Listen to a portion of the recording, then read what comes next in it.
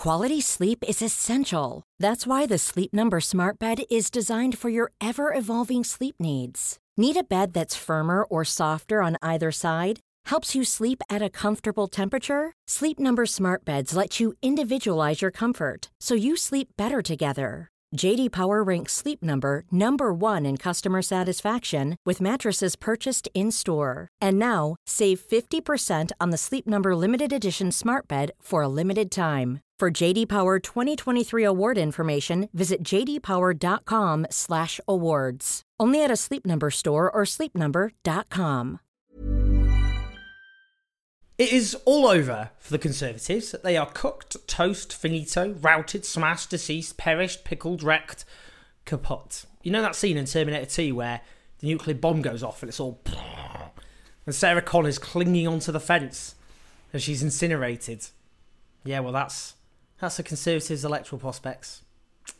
Now, there were 2 by-elections this Thursday. The first I'll discuss was Mid-Bedfordshire. That was held by Nadine Dorries, who, amongst other things, was a former culture secretary, a former TV panellist of mine on occasion, and I would argue an inadvertent camp icon. Anyway, she dragged out resigning from her seat because she was so angry that Rishi Sunak blocked her from getting a peerage, and I am so here for that level of pettiness. Can't help but respect it. Anyway, she won that seat in 2019 with a more than 24,500 majority. Yesterday, Labour took that seat with a 1,192 majority, which is a swing of 20.5 to Labour. Now, the other was caused by the resignation of Chris Pincher, who was the former Conservative whip who resigned over sexual misconduct. That's the seat of Tamworth in Staffordshire. Ooh, hello. The Tories held that seat with a 19,500 majority or so back in 2019. Labour's Sarah Edwards overturned that and now has a majority of 1,316. So that's a swing of 23.9 points to Labour. Let's just hear the moment she was elected. And I do hereby declare that Sarah Sienna Edwards is duly elected.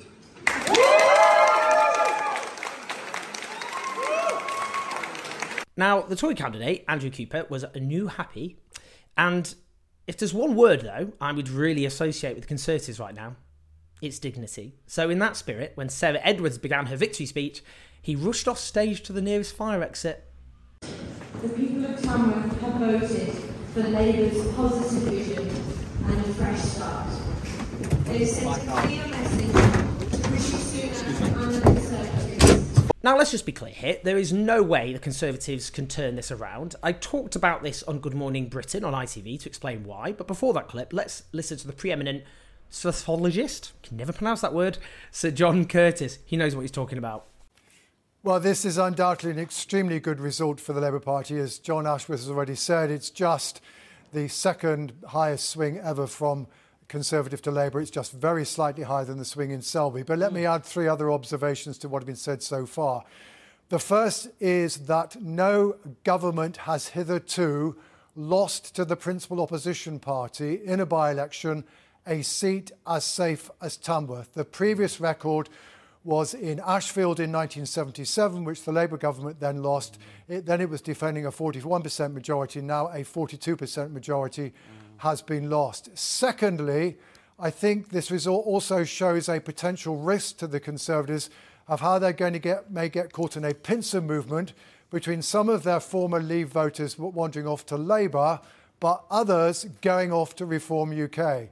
Notice that Reform UK saved their deposit with 5% of the vote, yes, and that also actually their share of the vote is slightly bigger than Labour's majority. And I'm not saying that everybody who voted Reform UK would otherwise have voted Conservative, but almost undoubtedly that is part of the story. Third observation, very strict historical parallel. This constituency, in its virtually identical geography, but in the previous name of South East Staffordshire, had a by-election in 1996. Yes. There was a 22% swing from Conservative to Labour, and 12 months later, Labour won the general election very clearly. So we have now seen a by-election in exactly the same place with virtually exactly the same swing, just 12 months before what previously, at least, was a Labour victory. Now, quite simply, there was no precedent for turning this around. It's also quite amusing that, as John Curtis points out, Reform, the successor to the Brexit Party, are squeezing the Tories from their right flank. There truly are, yes, a chunk of the population who live amongst us, who don't think the Conservatives are right-wing enough. What do they even want? I think we know, and it's not pretty. Now, there does tend to be a shift in favour of the governing party in the final year before an election. The problem for the Conservatives is the average is 6 points in favour of the governing party. The biggest ever is 20 points to Labour in 1970, and that was under Harold Wilson. They still lost. The Tories, meanwhile, are 20 points or so on average behind. To be sure of a majority, they need to be 7 points ahead. So they need 27 points before the next general election. That's not going to happen. You'll hear some contrarians going, well, you never know. Politics is unpredictable, guys. And the Tories have, never underestimate them. And Labour will keep saying that quite rationally. They don't want complacency to set in. That suppresses turnout. And it looks arrogant if you take votes for granted. I get all that. But they're not going to win. It's impossible. And Rishi Sunak would have to be a political genius of some description to even have a chance. And I'll let you into a little secret. He's not a political genius. Now, it's being said the Conservatives are going to claim the security concerns about holding an election at the same time as the US next November. My chinny chin chin. They're just going to hold on to the last minute now. I thought they would maybe go earlier. I mean, as inflation comes down, inflation's actually sticky. It's higher than other rich countries. Now, guess when the last minute is January 2025, the 28th of January. So it looks like we're going to have an election campaign over the Christmas after next.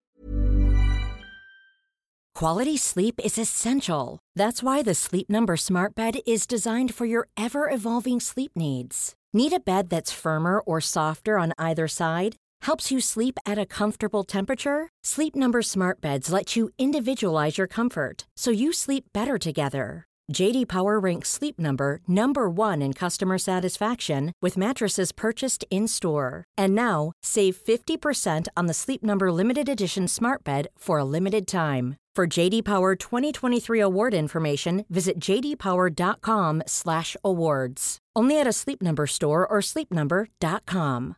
Hey, Dave. Yeah, Randy. Since we founded Bombas, we've always said our socks, underwear, and T-shirts are super soft. Any new ideas? Maybe sublimely soft. Or disgustingly cozy. Wait, what? I got it. Bombas. Absurdly comfortable essentials for yourself and for those facing homelessness. Because one purchased equals one donated. Wow, did we just write an ad?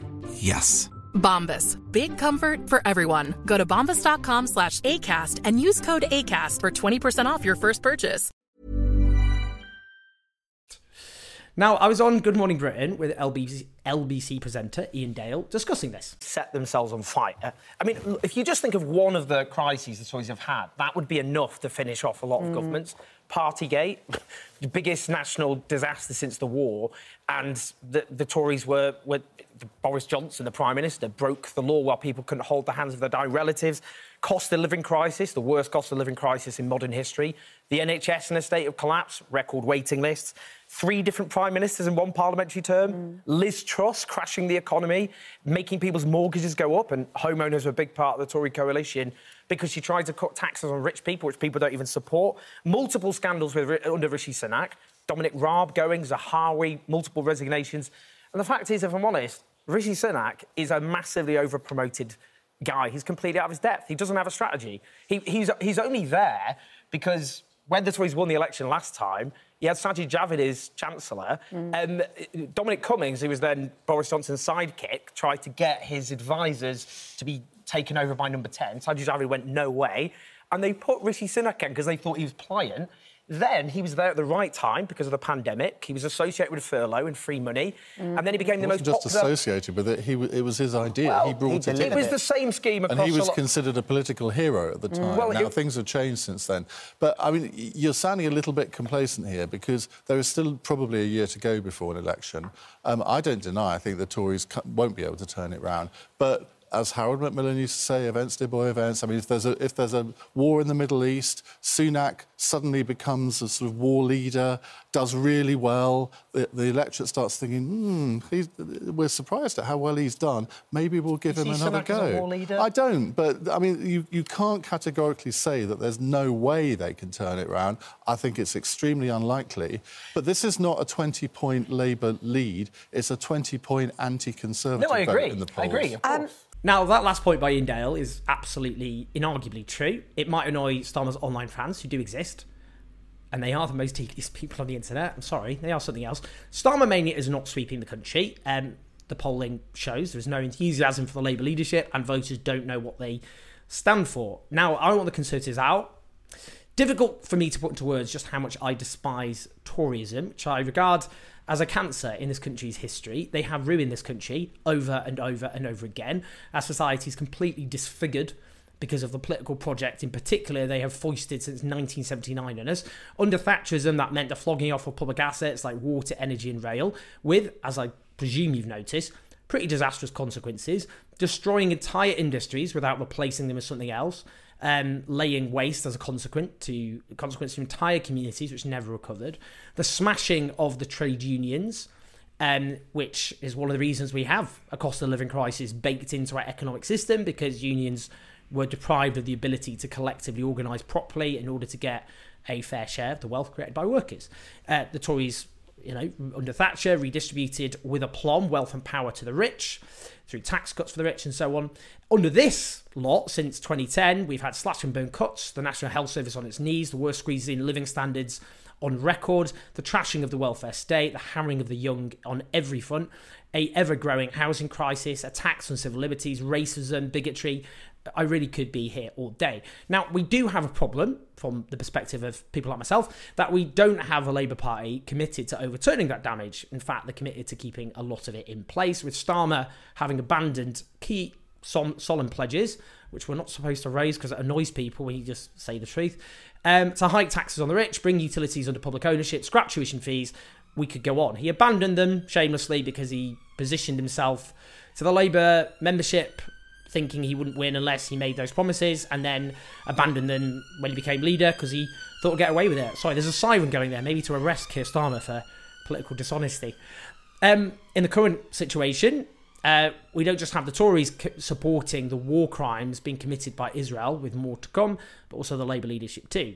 Which is why I said this on Good Morning Britain. The way I'd put it like this, because people are like, I'm not a fan of Keir Starmer, that's absolutely true. But if I had to choose between the flu and a very bad case of bubonic plague, I'll go with the flu. Do you know what I mean? It's my job to say what I think, guys. Got to say what I think. Now, I would say that of all the kind of transformative policies that Labour did have and then abandoned, one thing that's actually it's kind of stuck is a commitment to improve workers' rights, including the ability of trade unions to organise, as well as security for workers. Obviously, I don't trust the Labour leadership with anything, quite rationally, because they keep abandoning their pledges. But, that would be one means that under a Labour government, it would be easier for workers to organise. And that itself is an example of the breathing space that I think would come under a Labour government compared to the Tories. If the Tories win again, I think just total despair would set in. I think people just give up completely. It would be horrible, actually, to be honest. And I think it would be a case of you'd have more space to fight. And it is a question of which opponent would I prefer to fight. Rishi Sunak, leading government just veering off into right-wing extremism, or what I've already just described. Now, I think also Labour will raise expectations just by ejecting the Tories. People think to themselves, well, things will have to change for the better. And the problem is because if Labour aren't, for example, going to increase taxes on the rich to rebuild our shattered public services like the NHS, which needs ever-growing resources because of an ageing population for a start, or improve people's living standards, things like that, which, obviously I don't think their current policies are going to do that. I think people will organise, mobilise and fight back, like the unions, which I think will be stronger, like younger people, and I use younger people loosely because the oldest millennials are now 42, and also Gen Zs, but so a big chunk of the population who really suffered under both Tory rule and the economic system they've created. Also, minority communities in this country. Look how angry so many British Muslims are now.